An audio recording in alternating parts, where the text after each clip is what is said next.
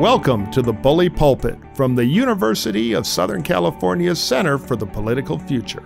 Our podcast brings together America's top politicians, journalists, academics, and strategists from across the political spectrum for discussions on hot-button issues where we respect each other and respect the truth. We hope you enjoy these conversations. Good afternoon. I'm Bob Shrum, the director of the Center for the Political Future at USC Dornsife. Welcome to this next program in our series, The Bully Pulpit, a session on, quote, the 74 million voter question. Why did Donald Trump get so many votes? Let me express our gratitude to our guests and introduce them. Thomas Frank is a political analyst, a historian, and a writer, a founder of Baffler magazine, and the author of a famous and landmark book, What's the Matter with Kansas, a New York Times bestseller.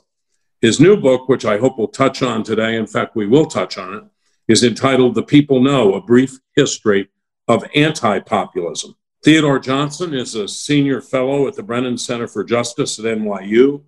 Ted's work explores the role of race in politics, issue framing, and policy outcomes.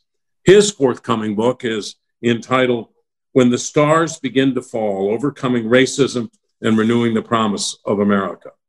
Pat Griffin is a strategist. He's been a fellow at the center. He's a legend in New Hampshire Republican politics, and I'm so glad to welcome him back. Mimi Walters is a former U.S. representative for California's 45th Congressional District, a veteran of the California State Senate and Assembly, and the former mayor of Laguna Niguel. I'm proud, too, that she was one of our center fellows last semester. We're going to have a free-flowing discussion for about 45 minutes, then a half hour of Q&A from the audience. Let me start with this, and we can just go around. I think a lot of Democrats were shocked that 74 million voters supported Trump after 4 years of what they saw as a chaotic presidency. How much were they motivated by economic anxiety, by the changing demographics of the country, and by a simple impulse to prevent the so-called libs from regaining power? Who wants to start with that? I think that if the Democrats were surprised, they should not have been. This has been 4 years of discontent. Donald Trump is largely responsible for doing precisely what he said he would do, which is to disrupt any sense of normalcy in our politics. The fact of the matter is that Trump got himself through 4 years, and while many Trump policies were, at least from this Republican standpoint, very effective, Trump the person became the problem. Trump the disruptor disrupted everything and anything that suggested a sense of normalcy about us, including, as it turns out, on January 6th, when he did, in fact, in my estimation, initiate the activity that led to the invasion of the Capitol, which by almost any measure is insurrection. Whether or not the Senate decides that is yet to be determined. I don't think they will.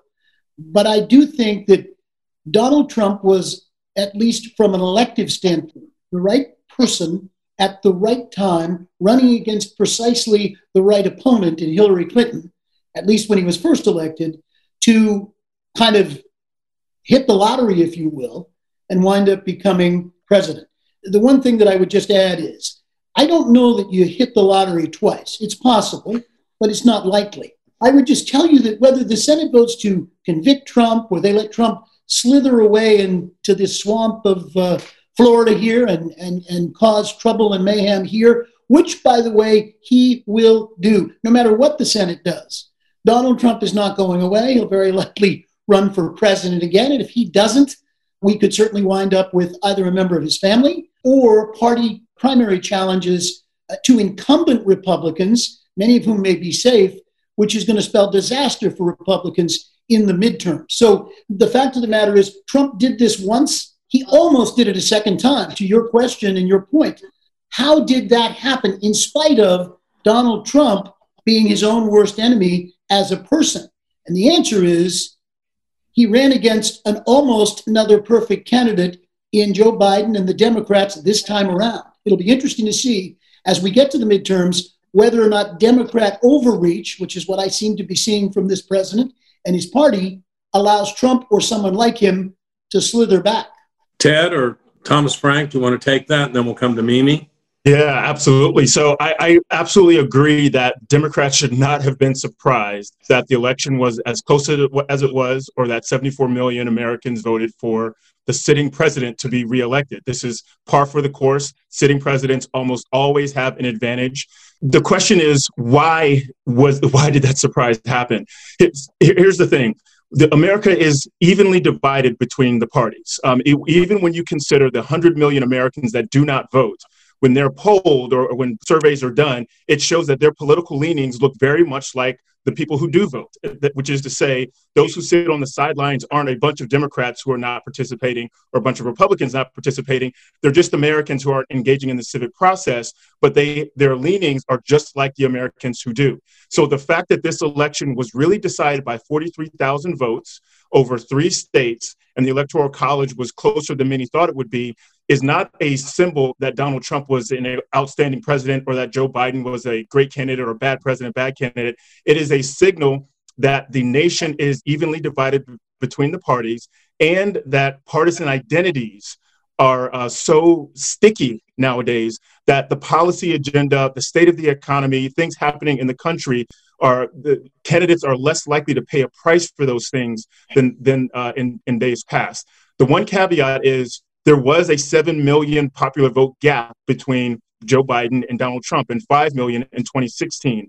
This is important if the popular vote determined who the president was. It does not. We have the Electoral College. So given the system that we have an evenly divided country in which a president can win based on 43,000 votes this time, and Trump won by 70-some thousand votes last time. That is the future of electoral politics in the near term for the American democracy. And politicians, campaigns will have to learn how to operate within these constraints and recognize the power of the partisan pull on voters' behavior. Yeah, I'm going to get to the larger context of all this in a minute with Thomas Frank, but Mimi Walters, I'd like to ask you, you could have been on the House floor on January 6th very easily. Do you think that Pat Griffin is right that insurrection at the Capitol and the subsequent impeachment of Trump will have a longer-term impact in the midterms and the next general election on Republican votes? I'm not sure that it will. I think it's a very long time between now and 2022. And we know in our country, things change on a dime. So I think 2022 actually looks very good for Republicans. Listen, the House picked up 12 seats on the Republican side in this last election and Trump lost. And all the pundits were saying that Democrats were going to pick up 10 to 20 seats. And Republicans came very close to taking back the majority. And I think they're in a very good position to take it back in 2022. And as soon as this impeachment trial is over with, I think it will be put behind us, and Republicans will be able to coalesce together and move forward to the next election. Thomas Frank, you can comment on any of this, but I also hope you can put it in a kind of larger context. Let me ask you what you mean by the people know and anti-populism, and how it somehow or other frames the discussion we're having. So I want to point out, first of all, that the repudiation of presidents is something that we've all seen before. It does happen. And I thought it would happen this time. We saw it happen to Jimmy Carter. We saw it happen to George Bush Sr. We saw it happen to George Bush Jr. when he finally left office. These are people that the country turned against in a massive way. And it didn't happen with Donald Trump, although in my opinion, he richly deserved it after, because of his, among other things, his disastrous leadership on the COVID epidemic. This country should have repudiated that guy. And so that's the question. What happened? Why didn't this mechanism work the way it always does? And I'm going to suggest something that I don't think I've heard anybody talk about anywhere, which is that we're seeing the effects of a much larger sort of a sea change in American politics, where the two parties are sort of changing their, what would you say, their social position, their class position. And one of the things that I saw in 2020, and to some degree in 2016 as well, and I have never seen before in my life, was this coming together of the nation's elites and what I call a coalition of the aghast. This is one of my sort of humorous terms for it, but I've never seen anything like this with the the sort of professional white collar class totally unified against the Republican, Wall Street donating overwhelmingly to the Democrat. There's some Wall Street people that are still on Trump's side, of course. Silicon Valley with the Democrats, the entire culture industry with the Democrats, and what makes it especially strange to see the military-industrial complex largely siding with the Democrats as well. I have never seen anything like this in my life. You add to that this emphasis in the last year or so about suppressing certain kinds of expression, especially online, encouraging Facebook and Twitter to censor people. And you're seeing the rise of a kind of a Democratic coalition.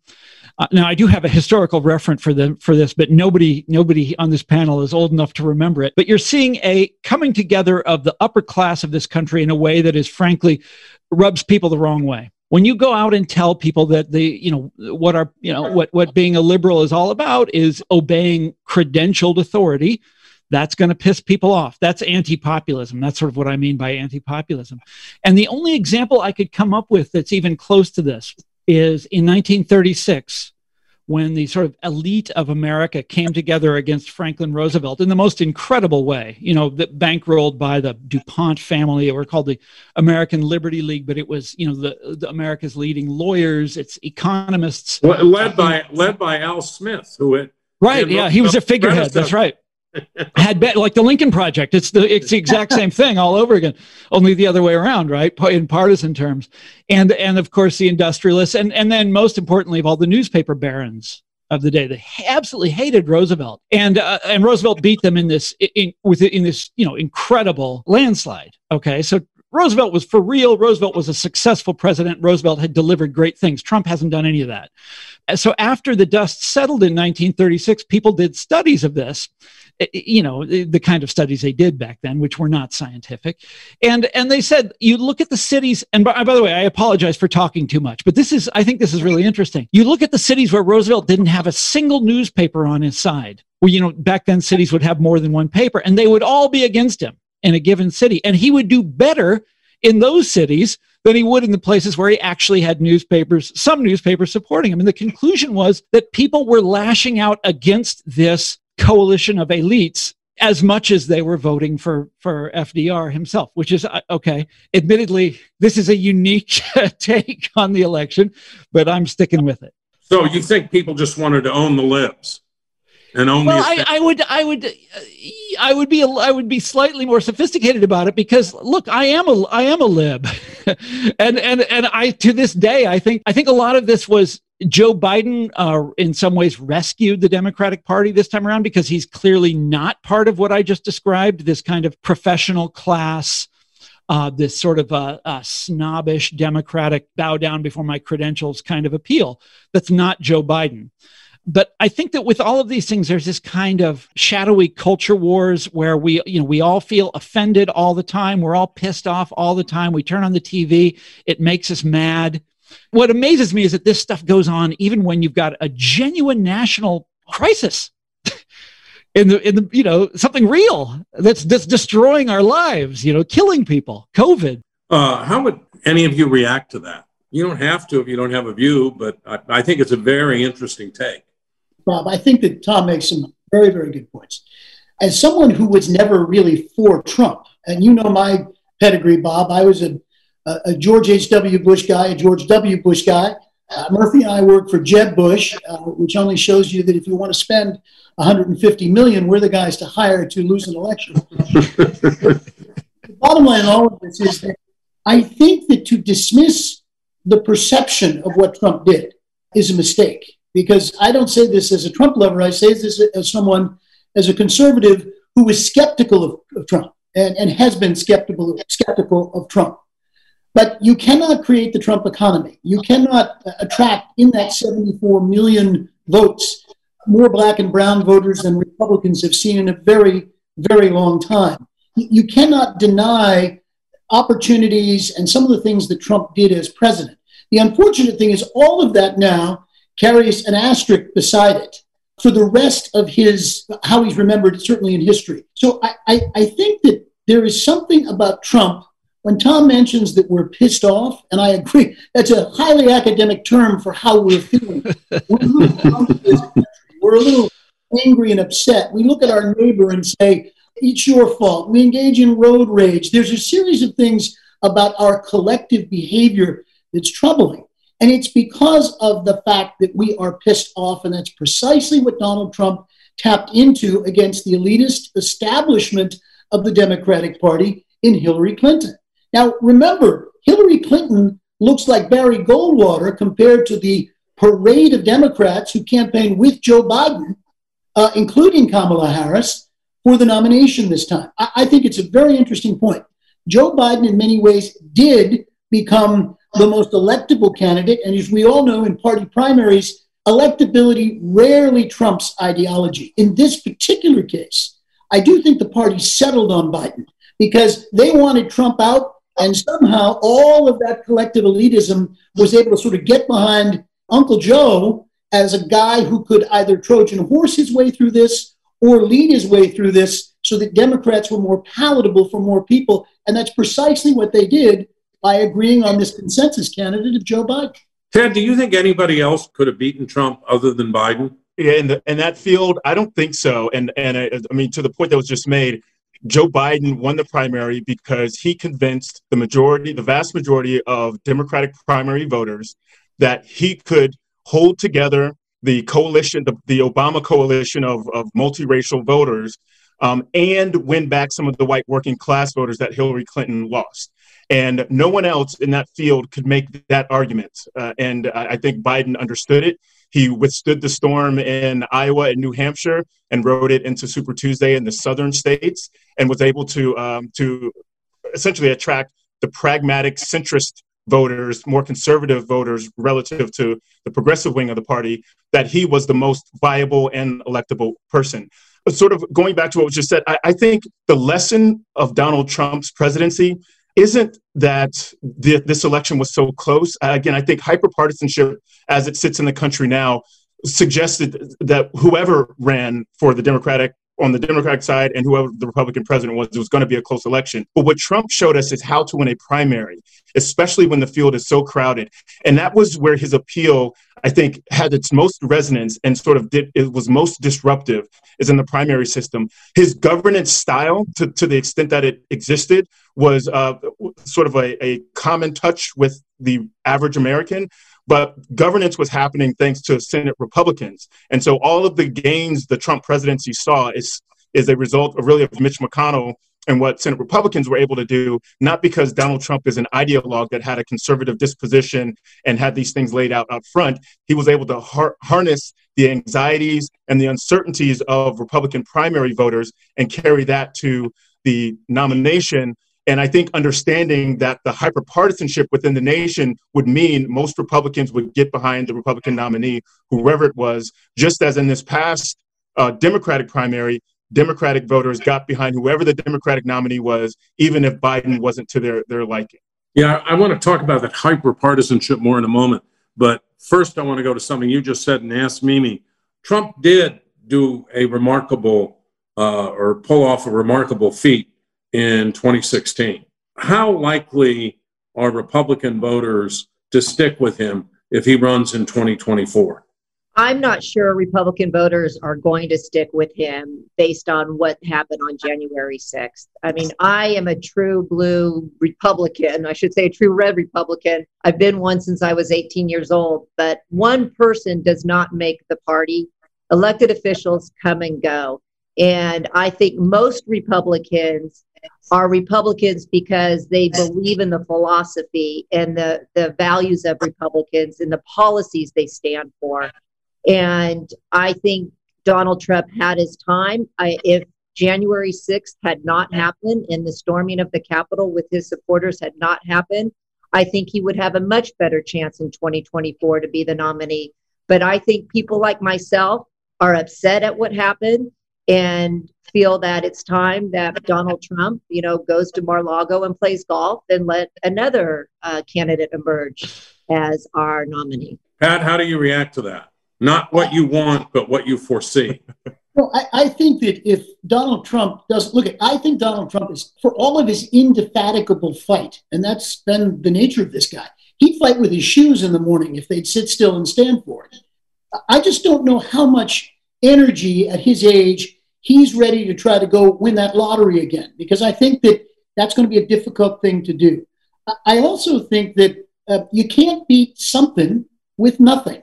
We've yet to define what we're going to be as a party post-Trump, similarly to how the Democrats have had to try and sort out and figure out what it is they wanted to be after Hillary Clinton. My sense of this is that even if Trump isn't around, there will be Trump-like people, but they will never be Trump. Ted Cruz and Josh Hawley are not Donald Trump. And so I'm not sure that that is transferable or portable to another personality. Trumpism, for whatever it was or is, was unique to the persona of Donald Trump. The question now becomes, what do Republicans begin to sort of fill in where we're going with? I don't have an answer to that, but I don't think there's any shortage of people who'd like to be president. I tend to agree with Mimi. This is the party of Lincoln and Reagan. And it is horrifying for me, as I think it would be for those men, to sort of see some of what Trump has wrought. Not everything, but a lot.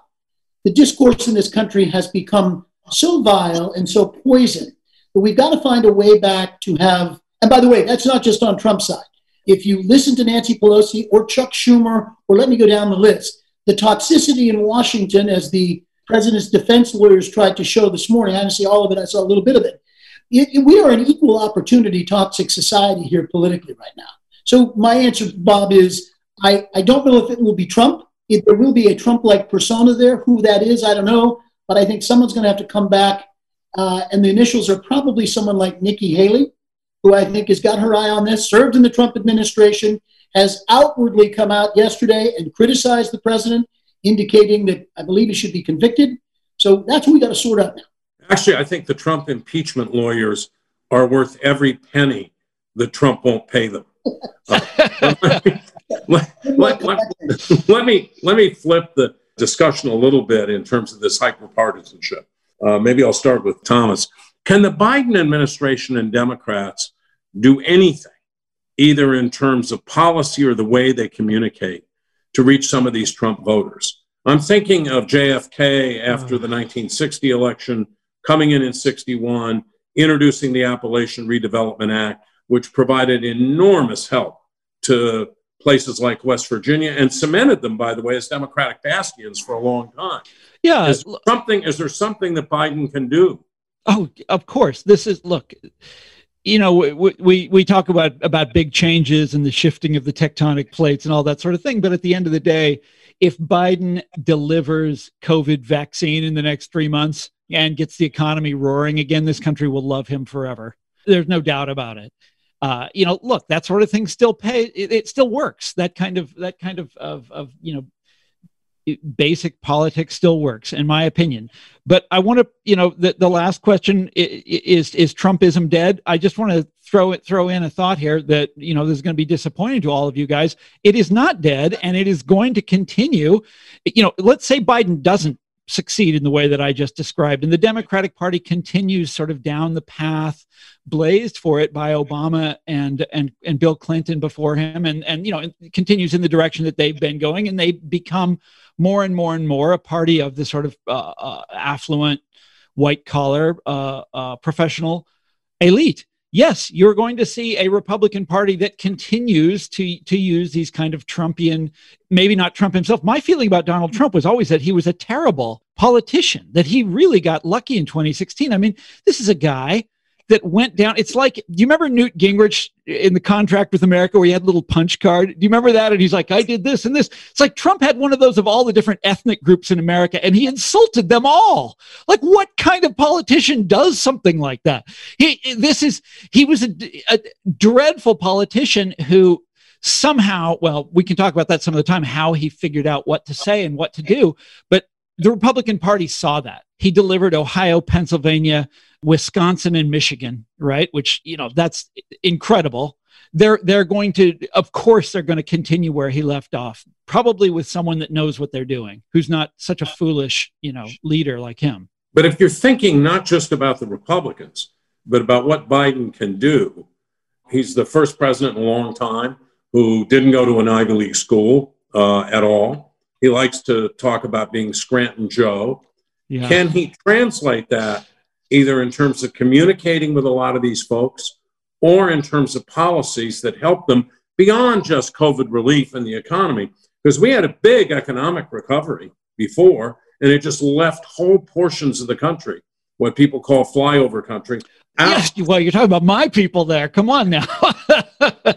They don't like that. But yeah, absolutely. You're absolutely right. The thing is, will he even try? I mean, when was the last time you heard Democrats come up with a good plan for reviving farm country? I mean, it's been a long, like Jimmy Carter, you'd have to go back that far. Yes, he could do it. Absolutely. And he has the personality. You know, he's got that in his favor. Look, I have been burned so many times by being hopeful about Democrats that I'm not going to do it here. I just want to say it is possible. It is possible, but I'm not going to hold my breath. I'm going to jump in for a second, if that's okay, because I just want to make a comment about Biden's, some of his first decisions as president. Canceling the XL pipeline has now irritated the unions, costing 11,000 jobs.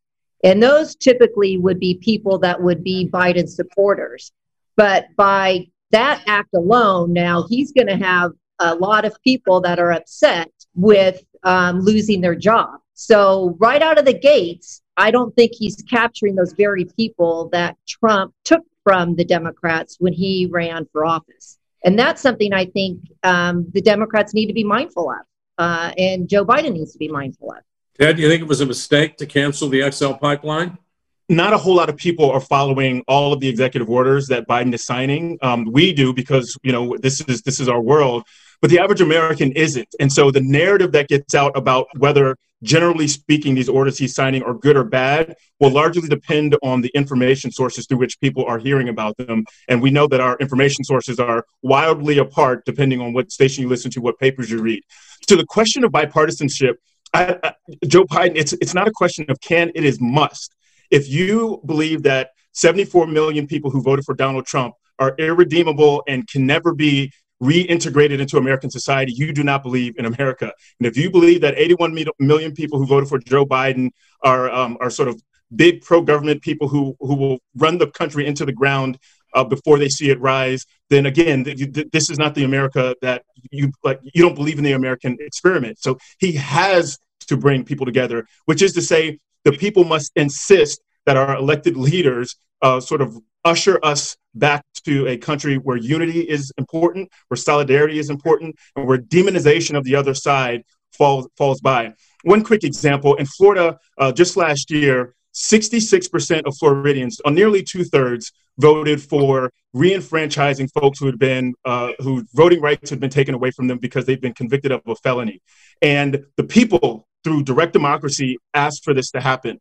Democrats, Republicans, rural, urban, Black, white, Hispanic, 2/3 of Floridians wanted this, and it's not yet been implemented because the state governor and the state assembly have blocked implementation of this. So this is an example of the expressed will of the people wanting one thing, and then the government bickering, preventing that thing from happening. So the question isn't whether or not Biden can heal the divide or close the divide between Democrats and Republicans. It's can he appeal to the public who are screaming to government what they want to see and compel the public to force their elected officials to basically govern as if they get their power from the consent of the governed, like the Declaration suggests. Yeah, and of course, we don't even have the same basic information. We have different sources of information. That's Some right. people, Absolutely Mimi, right. say we lose 11,000 jobs if you cancel the pipeline. Other people say, no, you only lose 1,000 jobs. There seems to be no common knowledge base from which we operate. Pat, you want to comment on this? So now the proof of the pudding is in the eating.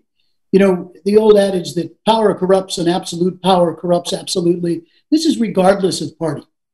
When a party is controlling the government, which is exactly what Georgia race did to the Democrats, that makes Joe Manchin singularly the most important man in Washington, number one. Number two, I think it also, if you look at the way Joe Biden's behaving from a policy standpoint, there's a very real calculation here. I think they look at the first couple of years of the Obama presidency, when Barack Obama's party held both the House and the Senate, and believed that perhaps maybe President Obama was a little too timid. Well, Joe Biden isn't timid at all. The number of executive orders and the what I would call progressive overreach from him are delivering real well to that side of the party. The question becomes in the midterms, will in fact the effect of the party out of power do what it usually does? Do Republicans pick up, to Mimi's point, they were supposed to take enormous numbers of new seats in the Congress. They didn't. Senate was very, very close. Why did the Senate tip Democrat in Georgia? Well, because that was Trump's first act of insurrection. The next one was the one on the Capitol. But Donald Trump basically said to Georgia Republicans, don't bother because your votes don't matter. Frankly, if you look out and see some of the polling that was done, many Republicans were parroting that. Well, it's a rigged thing. Why does it matter? I don't need to vote. I mean, this is a guy who killed Mitch McConnell's ability to at least hold the government in check. We in America talk a lot about unity and we want to get together. That's a lot of hoo-ha. I hate to say this. It's a wonderful ideal. But in America, we kind of like divided government. We like an accelerator and we like a brake. And that's one of the reasons why in midterm elections, we tend to correct if one party is getting sort of lurching too much in one direction or the other. Each time Joe Biden continues to move the country left toward too much progressive policy, I think it allows some Republicans, and we're going to see this behavior, unfortunately, I believe in a lack of conviction against the president. I think he should be convicted in the Senate. But every single day it allows Trump or the successor to Trump or those in the party who don't trust elites and progressives to sort of get back into their corner. And that's just the way politics goes. Good politics is good. Bad politics is bad. Both sides are capable of either. Yeah, as you might expect, I probably don't agree. I definitely don't agree with you that Biden is running some kind of far left policy. I think if you look at the numbers in the polling, well north of 50%, sometimes well north of 60% of the country agree with almost all of what he's done. We'll see how that plays out over time. This could be 30. Bob, excuse me, just one quick thing. And I don't want to, I'm going to say this very quickly and let the others respond. Joe Biden's biggest problem right now is that he's at odds with himself. Public schools in this country should be opened. Parents need them open. When the president talks about moms who can't go back to work, that's a real thing. One of the reasons they can't go back to work is there are parents at home, particularly women, who are trying to educate their kids. His biggest supporters are teachers' unions. Teachers' unions have resisted going back to work despite the science. How does Joe Biden square that circle? I find that to be one of his biggest challenges, particularly with white suburban women, which is going to be hard for Republicans to ever win back unless Joe Biden continues to behave this way. Yeah, the CDC this morning, I assume you know, issued guidelines for the reopening of schools, said they want to get it done, and it's more important to reopen schools than restaurants. But I want to keep talking, if we can, about some of the demography of this, go back to a point that Thomas made, and then ask the flip side about Republicans. Democrats seem to be losing among the white working class, although Biden did narrow the margin there from 2016. Democrats did much better, Biden did much better in suburban college-educated areas, and as you just suggested, Pat, among suburban women. And I think you're absolutely right that Trump drove voters away from the GOP, those kind of voters, and that was certainly a significant factor in tipping a state like Georgia in the Senate races and in the presidential race, and a state like Arizona to Biden. But as you look at the future of the Republican Party and the Trump character of the party, if it retains that character, aren't they in something of a demographic cul-de-sac that, you know, what my friend Stan Greenberg calls the rising American electorate is increasingly going to be different from the Trump, it's different from the Trump coalition. It's going to make it tougher for Republicans to win. Anybody want to? I'll start since I'm the only female on the panel here, and I am a suburban mom and woman. I think that the reason Donald Trump lost the suburban woman was primarily because of his rhetoric. Listen, we're moms. We're raising our children. We're raising our children to be respectful. And the rhetoric that the president had come in out of his mouth was just not acceptable. Now, you see it both on the Republican side and the Democrat side. But the difference is he was the president of the United States. We were taught as young people to respect the president and to look up at the president. And when you're a mother and you are raising your children to respect the president, and then you hear the tone and the words coming out of his mouth, you are completely turned off because you do not want your child to follow along with that type of behavior. And that, I believe, is one of the main reasons he lost the woman vote in the suburbs. Now, having said that, will Republicans get them back? Absolutely. If Biden doesn't open up the schools, and if he continues to kowtow to the unions, the suburban woman is going to rise up and said, enough is enough. I need my children educated. And that's how the Republicans will get back the suburban woman. Tom, do you want to respond to that? And are the Republicans heading into a demographic cul-de-sac? Well, that's been the argument for a long time. I remember I had it explained to me over dinner here in Washington in, like 2008, and the term of art back then was the coalition of the ascendant. Do you remember that? And the idea was that as demographics shifted in this country, the Republican coalition would get smaller and the Democratic coalition would get bigger. The problem is that breeds a certain complacency, as we've all seen, where the Democrats tend to they just take their voters for granted and they don't do anything. They don't do anything for them. And this is a tremendous source of frustration with sort of Democratic rank and file voters. I want to tell you a story, Bob. It goes back to what's the matter with Kansas. So I grew up in a place called a suburb of Kansas City, Missouri, that's actually in the state of Kansas. It's called Johnson County, Kansas. And I grew up in a very affluent little corner of Johnson County, Kansas. My family weren't particularly rich, but the people around us are some of the richest people in America. And they were, when I was a kid, these were the most Republican people in the world. They voted for Barry Goldwater in my neighborhood, something like 70% for Barry Goldwater over Lyndon Johnson. They're that kind of people. And I went back and looked it up, and they had voted Republican in every election back to the year 1916. That's the last time they went for a Democrat. It was Woodrow Wilson. Again, this is the ruling class of Kansas City. This is the ruling class of the state of Kansas, these people that I grew up among. And they flipped. This year they went for Biden for the first time since 1916. And this is not a one-off. This is the point that I want to make. This has been happening gradually for years. This is the one part of the electorate that the Democrats do serve and they do care about. And they do everything they can, to please. This is your sort of affluent, white-collar, professional class suburbanites. And they have been reaching out for these people ever since, as you know this, Bob, ever since like the New Politics days in the 70s, the Atari Democrats. And after that, the Democratic Leadership Council with their great idea of the learning class. They've been reaching out to these people in all sorts of different ways for a very long time. And that is finally paying off.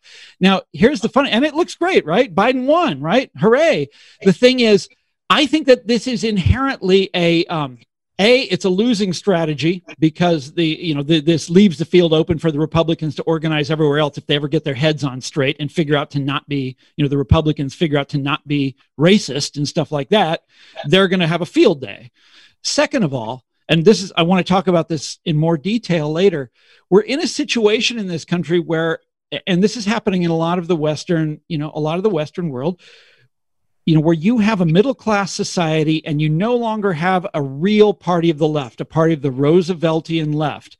That ended, right? The Democrats moved away from the New Deal, stopped doing that. This, happened in the Clinton years, stopped doing that sort of thing. And we are left with a party of the left that is not interested in the traditional mission of left parties. And that has all sorts of consequences other than just winning and losing elections. Yeah, a couple of things here. One, the changing demographics of the country is a real thing. The changing demographics of the electorate is a different thing. And so for as much as the nation is changing in terms of its racial and ethnic makeup, the electorate in 2020 was still 75% white. So the idea that just by the changing face of the country, that's going to result in national elections, the outcomes being different, is that the two dots don't connect that directly. So that's one piece. The other part of it is as the nation changes, it's not happening equally everywhere. And so based on how we elect presidents through the Electoral College, it matters where the electorate is diversifying and where the electorate is homogenous, because that gives you at least a pretty good clue on who is going to vote for whom. And so the Republican Party is not in its death spiral yet, even with the changing demography of the nation, because we don't have a popular vote system, and because the voter participation rates across different races and ethnicities are not equal. They're not the same. Some groups turn out more than others. So this is how the party can remain viable, assuming that the Electoral College stays as it is, and assuming that voter turnout remains about as it's historically been, which is white voters turning out at a much higher rate. The last thing I'll say is the reason Georgia was such a surprise is because the voter turnout rate among people of color exceeded what most folks thought would happen, exceeded historical trends in a year where voter turnout nationally was the highest it's been in 120 years. So those two things had to happen to swing that state. It wasn't because the nation's changing. It was because we were in an anomalous moment, political moment, that the Democratic Party in the state of Georgia was able to capitalize on. Okay, I want to say I don't want to see the Democratic Party or the Republican Party in a death spiral. I don't want to see either of them. So I'm going to ask one last question, and then we're going to turn this over to the audience. And you can each have a crack at this. My view is that for America to remain a healthy democracy, we need two governing parties, probably one center left and one center right. After all, sometimes the other party is going to win. Have we lost the relative balance of the two parties that largely predominated in American politics up through 2012? And is there any prospect that balance is going to return? Mimi, you want to start? Listen, I don't think we've lost the balance. I think oftentimes parties will go from either to the far right or to the far left, just depending on the circumstances. I mean, we saw that after Obama was elected, you had the Tea Party on the right formed. And then after Trump got elected, you had the progressives really have a big say in the Democrat Party. So the two-party systems tend to lean to the far right or the far left, just depending on who's in office. I agree with you, Bob. A two-party system is what we need to have in this country, and I'm sure it's going to continue. Yeah, I agree, but we definitely need a two-party system. Here's the caveat I would make, and here I'm stealing an argument from my buddy Lee Drutman, who's a political scientist and just wrote a book about this. We need two parties, but both parties cannot be homogenous in their ideology and polarized with great distance between one another. We need conservative Republicans and centrist Republicans, and we need centrist Democrats and progressive Democrats, which is to say we need two parties within each party such that you can vary your coalitions depending on the issue, where Democrats can get pragmatic centrist Republicans on some issues and Republicans can get the old blue dog Democrats on other issues. And in this way, everyone's not just doing party line votes, but they're doing ideological votes. Now, this is a bit of a Pollyannish dream, I recognize, especially in our primary system that rewards the polarization and not the pragmatism and working together. But if we want our democracy to be well functioning, then the parties are going to have some heterogeneity within the parties in order to ensure cross-party coalitions can be built and then allow for better governance. Pat, and then Tom. We sell ourselves short of what you learn from this 4 years of Donald Trump by suggesting that either party purely represents themselves. Look, when I first saw Donald Trump playing with politics, when he was a game show host on NBC and showing up in New Hampshire and Iowa years ago and espousing birther theories about then President Obama, look, Donald Trump wasn't even a Republican. Never mind a conservative, Donald Trump wasn't even a Republican. Let's remember the purity of candidate is no longer you're a mayor or a town councilor and then you run for governor and then you run for Senate and you prove yourself. We see candidates like Trump, again, and particularly in the Republican Party. Bob, you and I have had this discussion. Our party has always been the party of whose turn it is. We like Romneys and Nixons and Fords and Nixons and Reagans and Bushes and Bushes and Bushes.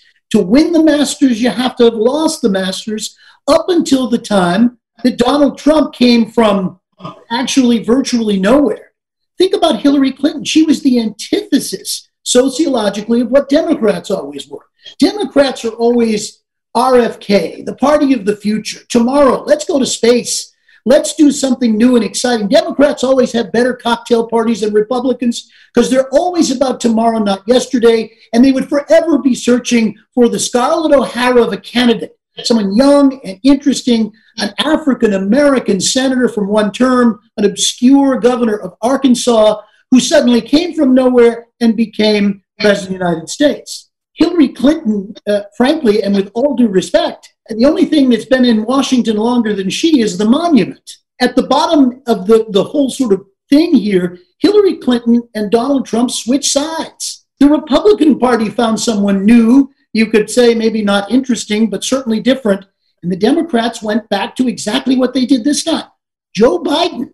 I mean, Joe's a nice guy, but the president is not exactly fresh or new or about tomorrow. So I think that what we're going to have to see here is, what is the next iteration of Democrats? Is it Kamala Harris, which is an interesting whole new story to the Democratic Party?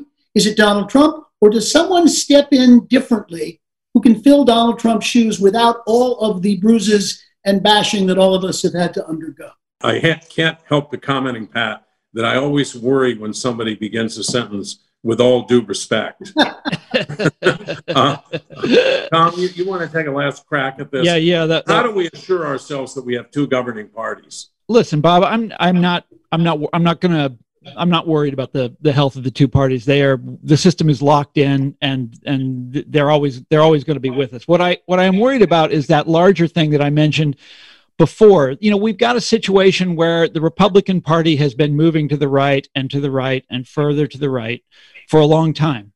And they're constantly testing the boundaries, like, can we push a little bit further? I think they finally, by the way, hit a hard boundary with the events of January the 6th. But they've been doing this for a long time. And you have the traditional party of the left in our system, which in the Clinton years decided that's not what it wanted to be anymore. And they basically gave in on the Reagan agenda, right? And they got in on deregulating Wall Street, on the free trade agreements, such as they're called, on the the balanced budget, mass incarceration, et cetera, and adopted a kind of Republican light agenda. And they've never looked back from that. I mean, that's who they are. And so the question that I always ask, and this is the question that I think underlies everything I've written about politics, is what does it look like when a great middle-class society like ours no longer has a traditional party of the left? And we know what that looks like sociologically. It's all around us. It's incredible, towering inequality. It's financial crises, one after another, bailouts for these guys. It's toleration for monopoly. You're out there in California. I mean, the kind of monopolies that the Silicon Valley firms have rolled up would have been unthinkable when we were kids, right? Because the Democratic Party would have stepped in and busted those guys up, as they did in, I remember book publishing, when it went from 13 book publishers in America to 12. The antitrust people were knocking on the door the next day. This is in the late 1960s, right? But that's, that doesn't happen anymore. And you go right down the list. The deindustrialization of my part of America, of the whole center part of America, all of these things have happened because we no longer have a functioning party of the traditional left. Now, it's, they're still going to be all right. They're still going to win from time to time. Maybe they'll even rule. But these problems are going to go on, and they're going to make Trumpism and versions of Trumpism inevitable. All right, let's turn this over to questions. We went a little longer than I thought we would, but it's so fascinating. Well, thanks everyone for submitting their questions in the Q&A. How's the QAnon faction of the Republican Party going to affect the future of conservatism? QAnon and Proud Boys and the Promise Keepers and the Promise Givers and all of these people on the right are equally represented on the left. To suggest the right is run by QAnon is to suggest the left is run by Antifa.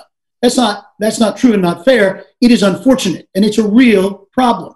And if you look at the tape from the Capitol on January 6th, you begin to realize who these people were. These were not your traditional Republicans. These are not conservative movement conservatives who left the golf course to storm the Capitol. This is a different group of folks. They are unfortunately byproducts on both the left and the right. We have seen an extraordinary amount of uncivil discourse and behavior in this country. And it's not just on the right, but it certainly is there. It's been on the left as well. And to ignore that would be an unfortunate way not to learn something from this. We can blame Trump. Is it Trump's rhetoric that's raised the Democrats' rhetoric that's caused these groups, these fringe groups with these crazy conspiracy theories who behave in ways that are absolutely the antithesis of what our democracy is about? I don't know the answer to that, but it's a little bit of a loaded question, Erica, because I think that both sides are going to have to deal with the most unappealing of characters who are sometimes drawn to this. At the end of the day, I don't believe that QAnon or Antifa control votes in this country, and ultimately the voters and our democratic process, if it is preserved and protected, will continue to make the right choices about who to put into office. Yeah, I'm going to just weigh in and say, I think the equation of QAnon with Antifa is far-fetched. Antifa is kind of disorganized mess, and QAnon was very involved with the Proud Boys in almost overthrowing the system by which we've lived for 200 years, the democratic system by which we've lived for more than 200 years. So I think it is, Joe Biden is not going to have any truck with Antifa, with people on the far left. And Donald Trump is the guy who said there are good people on both sides. So I just take a different view. And I'm going to use that term with all due respect, because I respect you, and I do. I'm sorry, let's forget about what happened this summer. Let's look at what's happening in Portland right now. I mean, we continue to have this completely unacceptable level of violence in this country from folks that are not about solving the problem. They don't want to be constructive about this. They want to blow things up and set things on fire. And I will tell you that that's an equal opportunity offender. There are people on the left who do that and people on the right. It's a bad thing for our country and bad for democracy. But it's not a one-party problem. Yeah, and I think both sidesism is bad for discourse and bad for figuring out what's going on in the country. I'll let somebody else say something, and then let's go on to the next. Very, very quickly. I would just say that conservatism is an ideology, and I don't think these QAnon folks have an ideology that isn't attached to anti-democratic principles, illiberalism, high levels of racial resentment, probably some misogyny in there. So QAnon is not conservatism, but QAnon latched on to the Republican president who ruled by cult of personality and was willing to take anyone in under his wings that was willing to praise him and not critique him for anything. So there's that is a real issue, because there is a sense somehow that pissing off the Proud Boys or this sort of fringe element could lead to being ostracized from the party or losing primary elections, because you'll be primaried from someone to your right. And frankly, we've got members of Congress now who subscribe to some of this QAnon stuff. No one wants to get primaried by a person like that. So there's that. The way out of this is principled leadership that isn't afraid to risk their political career to do what's right, to say, I don't want any support from these people. I don't agree with what they think about America or about Americans. And if I lose an election because they think I'm a traitor and treasonous or whatever, then so be it, but I will lose an election with my principles intact. Principled leadership matters more than I think a lot of the political system gives it credit for, because sometimes it requires being to sacrifice your political career in the process. And frankly, if you believe in the country, that has to be a sacrifice you're willing to make, as opposed to appeasing this really odd and fringe element that is completely anti-American at its core. Unless somebody feels compelled, we'll go on to the next question. All right. So this question is from Gretchen Leach. She directed it to Thomas Frank, but I'm sure you can all weigh in as well. She wonders if you can talk about the democratic socialism, so Bernie Sanders, AOC, and whether the establishment Democratic Party would be wise to embrace it, especially in light of the right's alternate version of populism. I voted for Bernie Sanders in the primary. I thought he'd make a great president. how should I put this? I think that I was completely puzzled by the hostility to him. I never got it. I never really understood that, because to me, he's very similar in my mind to Joe Biden. They're personal friends and all this sort of thing, but they're also, they're these grandfatherly figures. They're kind of gruff and lovable, this sort of thing. And I never understood the hostility to Bernie. And I've thought about that for a long time, because I know plenty of, well, how should I put it, like elderly conservatives, elderly Republicans who would probably vote for someone like Bernie Sanders, because he's a voice from long ago. There's something very reassuring about him. And also, of course, there's the question of universal health insurance, which looks pretty goddamn good in our COVID. But what I finally, the mystery to me is why people dislike him so much. Because I don't understand that. And I think that a lot of it is because he represents a kind of rejection of the generational project of the sort of Clinton, the Clinton people. He represents a sort of a kind of, a vision of the Democratic Party. He often calls himself a socialist, which I don't really get, because he seems like a straightforward, New Dealer to me, like, a Henry Wallace or Harry Hopkins or something like that. But his politics seem like they would be extremely popular. But the hostility within the Democratic Party is extraordinary. Anyhow, I could talk about this for a really long time, but I somehow think I should stop. Yeah, I will just say, when it comes to African American voters, 70% identify as conservative or moderate. And so pushing further towards the Democratic Socialist Party's list of policy preferences isn't an inherent winner for a lot of Democratic voters, especially in the primaries. And I think, it's no secret that one of the challenges Bernie Sanders had both in 2016 and this year was trying to diversify his coalition so that he could beat someone like Joe Biden. That said, Black voters care a lot about education, and college is very expensive. Black voters care a lot about healthcare, and healthcare is very expensive. So it's not that there aren't places where there's a desire for more government intervention to ensure equality or better prices, but it does suggest that adopting the Democratic Socialist Party's platform wholesale for the Democratic Party to do so, that is not a surefire way of attracting more people to your camp or holding together the coalition that currently exists. There is an alternative folks could go to should the party continue to move left. George W. Bush on the inaugural platform looked at Jim Clyburn and said, "You're the hero. You're the person who made this all happen." And Clyburn said, "Why?" And he said, "Because nobody else but Biden could have beaten Trump." Now, I don't know if we all agree with that, but I don't think myself, Tom, that there's an intense dislike of Bernie Sanders. I think there was a fear that he couldn't win.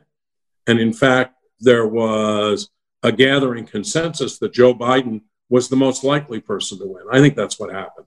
But Bob, I agree with you. I think Bernie's problem was that he was going too far to the left, and the Democrat Party was concerned that Americans didn't want to go that far. So the establishment sort of stepped in to make sure that Biden got that nomination. And I agree, he was the one person I believe that could have beat Trump. Isn't it great that the establishment was an African-American congressman named from South Carolina? The country has come some distance. Erica, let's see if we have a question here about the Republican Party. Yes, I do. So this question's from Ben and Bryant. If there is agreement that Trumpism isn't going anywhere, what confidence do they have that an establishment Republican will be able to win a Republican primary in 2024? Pat, that seems right up your alley. If I could figure that out, I'd probably be in another seminar today besides this one. Listen, as I said when we started the discussion, I'm not sure that any of the dust has settled on all of this. Quick aside, though, I want to deal with this question, but as a student of presidential politics and someone who's been involved in a lot of presidential campaigns, memo to Bernie and anybody on the left or the right, there's a time in a campaign when you just go a click too far. Suggesting that Fidel Castro may have been good for education was probably Bernie's worst day.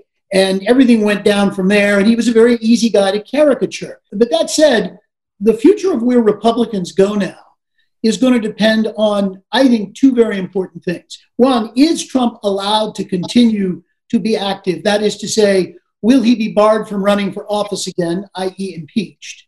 And I think I've already said I think that's unlikely, and I think that's unfortunate, but I think it's probably the fact. And two, what do Republicans do afterwards? When Richard Nixon resigned in disgrace and Gerald Ford limped into the presidency, we went through a very tough period of time. And what did we get? We got Jimmy Carter. And after Jimmy Carter, we beget Ronald Reagan. And we see bits of strength in each of these parties depending on the formative person who is the titular head of that party. The party can be weak, but the person oftentimes elevates and should elevate the party. We've got to find someone who can step forward who is I believe, a conservative for the Republican Party, someone who believes in conservative principles, Republican principles more than that, and can be the face going forward of the Republican Party. Someone has to say, here's what Trump did right, here's the things he did wrong. Now we got to go forward somehow. And frankly, I'm not sure who that is yet, but I think that already there are folks out there casting about to do this. The other question is, what role will Trump play in, as we said, hurting these midterms? We have sitting members of the United States Senate in our party who are pretty electable, who will be up in 2022. We have members of Congress who are eminently re-electable, unless Donald Trump decides that he's going to make sure they're primaried by someone who's more loyal to him. That will be disastrous, because what's going to happen is we're going to nominate candidates who can easily win their primaries, but cannot win general elections, even in the reddest of states in some cases. So, man, this is sort of all out there right now. I don't know what the future looks like, but I will tell you this. We're going to see some significant changes in the next 6 to 12 months inside of the Republican Party, who tries to dissect, and we did this once before, if you all remember the great autopsy that Paul Ryan led, where we talked about engaging Black voters and Hispanic voters. And my goodness, let's reach out to women. Imagine that. Let's get more women involved in the party. And what we wound up with was the antithesis of that in Trump. That autopsy didn't tell us much. This one has to, because the patient is in much more serious condition after what we've been through as a party, even than we were then. Anyone else, or we'll move on? Okay, Erica.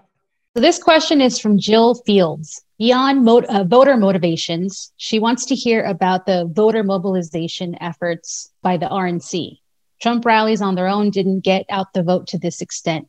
What get out the vote infrastructure did the RNC and state parties employ? Where was it most effective? What arguments were utilized nationally and regionally or on the district level? In the past, the RNC pioneered micro-targeting and the DNC pioneered mass online donations. Did the RNC innovate in 2020? Did they outperform the DNC? The only thing I will say, and it's just anecdotal, so I'm not a member of either party, so I can't speak to party strategy, but I will say that Donald Trump did quite well with Hispanics in Florida, Hispanic Americans in Florida. And from all of the reporting and political science literature I've seen, it's part of the reason for that shift is that the Trump campaign played, basically married the Democratic Party to socialism. And that message sticks well with Hispanic Americans in Florida who escaped socialist countries to come here and have a very particular depiction of what socialist countries look like. So that worked on Cuban Americans, Venezuelan Americans in Florida. Even in Georgia, Hispanic Americans there, a much smaller part of the electorate, but Trump did better with Hispanic Americans in Georgia than he had done in 2016, and in parts of Texas as well. So micro-targeting is alive and well. We also know that in 2016, through the use of gathering Facebook data, that the Trump campaign was able to target African-American voters, encouraging them not to vote at all, to just stay home. That is absolutely micro-targeting, and Black voter turnout for a range of reasons, not just for that micro-targeting, was down in 2016. Some of that had to do with Barack Obama not being on the ticket. Some of it had to do with other measures states were putting in place. So micro-targeting is alive and well, and the Trump campaign certainly put it to use in at least the last two elections, 16 and 20. Next question. All right. Can you all discuss the Black Lives Matter protests in conjunction with the domestic terror attack on the Capitol. The difference in the use of force, the difference in terminology, and the strength behind the word choice. Who wants to go first? I've been talking a lot, but I can jump in. There's clearly, look, number one, our media sources like the flashbangs. They like the conflict of armed officers and looters, rioters in the street at midnight with cars on fire. That's what dominates both the coverage from last summer as well as what happened on January 6th. That is not the full story of what happened in either case. The horror of January 6th was because there was a segment of the people who showed up in D.C. that day that decided they didn't want democracy to happen in the Capitol. And there was a very small segment of those who protested last summer who used that for opportunistic purposes instead of for racial justice purposes. And the caricatures of the racial justice protests last summer was really unfortunate because the vast majority of them were peaceful. They happened in every state in the country for weeks on end. Black Lives Matter marches happening in Idaho and Montana with Republicans, Democrats, folks across generations, across religions marching together. To me, that is a signal, a symbol of what America could be. And the fact that a lot of the news coverage we saw was the ugly stuff that happened when the lights went down and curfews were put in place by a very small percentage of folks that were participating in the protests is an unfortunate feature of our media landscape. Now, how police forces responded to the two are certainly, I mean, they couldn't be more stark in sort of Capitol Police getting out of the way as barricades are thrown down compared to police in actual previously used military gear or military gear designed for the military and sold to police forces, preventing people from even going to Capitol steps and places across the country. That matters. That matters that we don't tell the full story of what happened on both of those occasions and instead rely on caricature for almost entertainment purposes that harms our democracy and harms our ability to have frank and honest discussions about the challenges the country faces. Listen, I think we have to be careful here. Anarchy is anarchy, period. Hard stop. A fire is a fire. An explosion is an explosion. Damaging property, hurting people, attacking cops, throwing bricks, pulling down barricades, trying to destroy public property, threatening public officials, burning down police stations. It's the same thing. I don't care what side it's on. Now, Black Lives, but Pat, somebody put into the comments, and I think it ought to be said, the vast majority of the Black Lives Matters movement was not anarchy, and they weren't burning down police stations, and they were marching with Republicans. But Bob, I think that goes without saying. There was an important movement in terms of what Black Lives Matter was trying to accomplish. And I think what I heard Ted say, because I know a lot of people who are Republicans who were very much involved in believing that the idea of what Black Lives Matter was trying to communicate was extremely important. We needed to have that discussion. We needed to broaden people's understandings of why that movement took place. I don't agree with that. Well, I don't disagree with that one bit. But at the end of the day, when you have this kind of thing happen, there are people on both sides, even if they be a small number, who create what is unfortunately the stuff that, as Ted said, cameras get attracted to. But it unfortunately overtakes the movement. And I don't care which side it's on, it's bad for our democracy either way. So with all of that in mind, I think we have to remember that we've got to try to get back to some civil discourse in this country. Because there's too many things we can, I think, solve by talking about them, by sharing ideas. We can agree to disagree. Hell, Shrum, you and I have been disagreeing for a long time.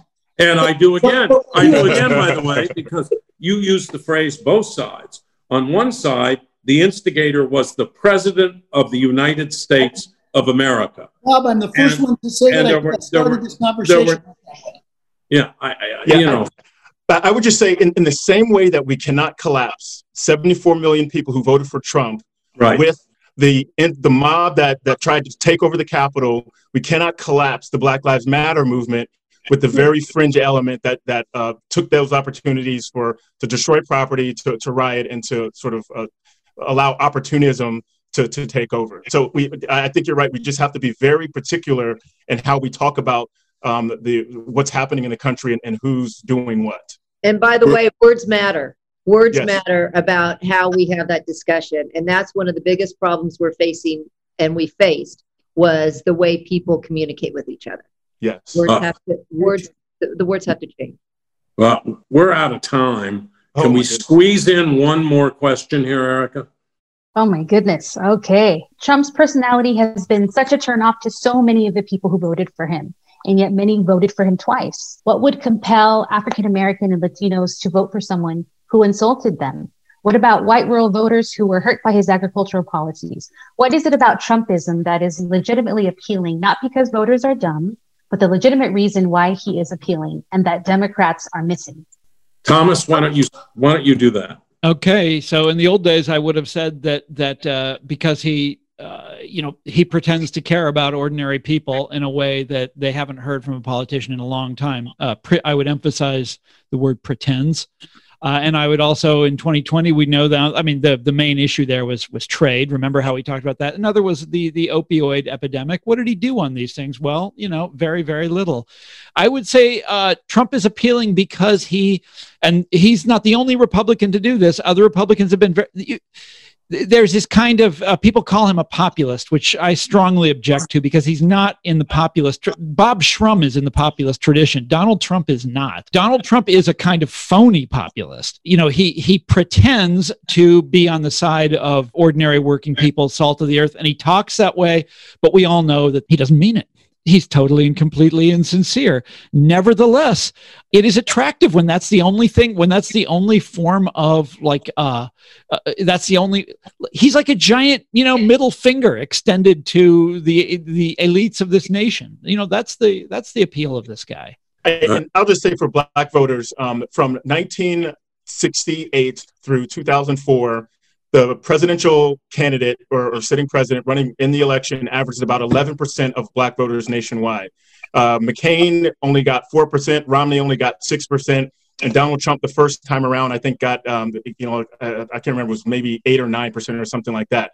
So the fact that he did a little bit better with Black voters in 2020 doesn't represent anything about Donald Trump. All it is Black Republicans returning to the party after supporting the first Black president in 2008 and 2012 and sitting out, many of them sitting out 2016 because they didn't like the choices. So it's a reversion to the mean is the only thing we saw in 2020. There wasn't anything about Trump in particular that brought new people, at least for Black voters, into the tent.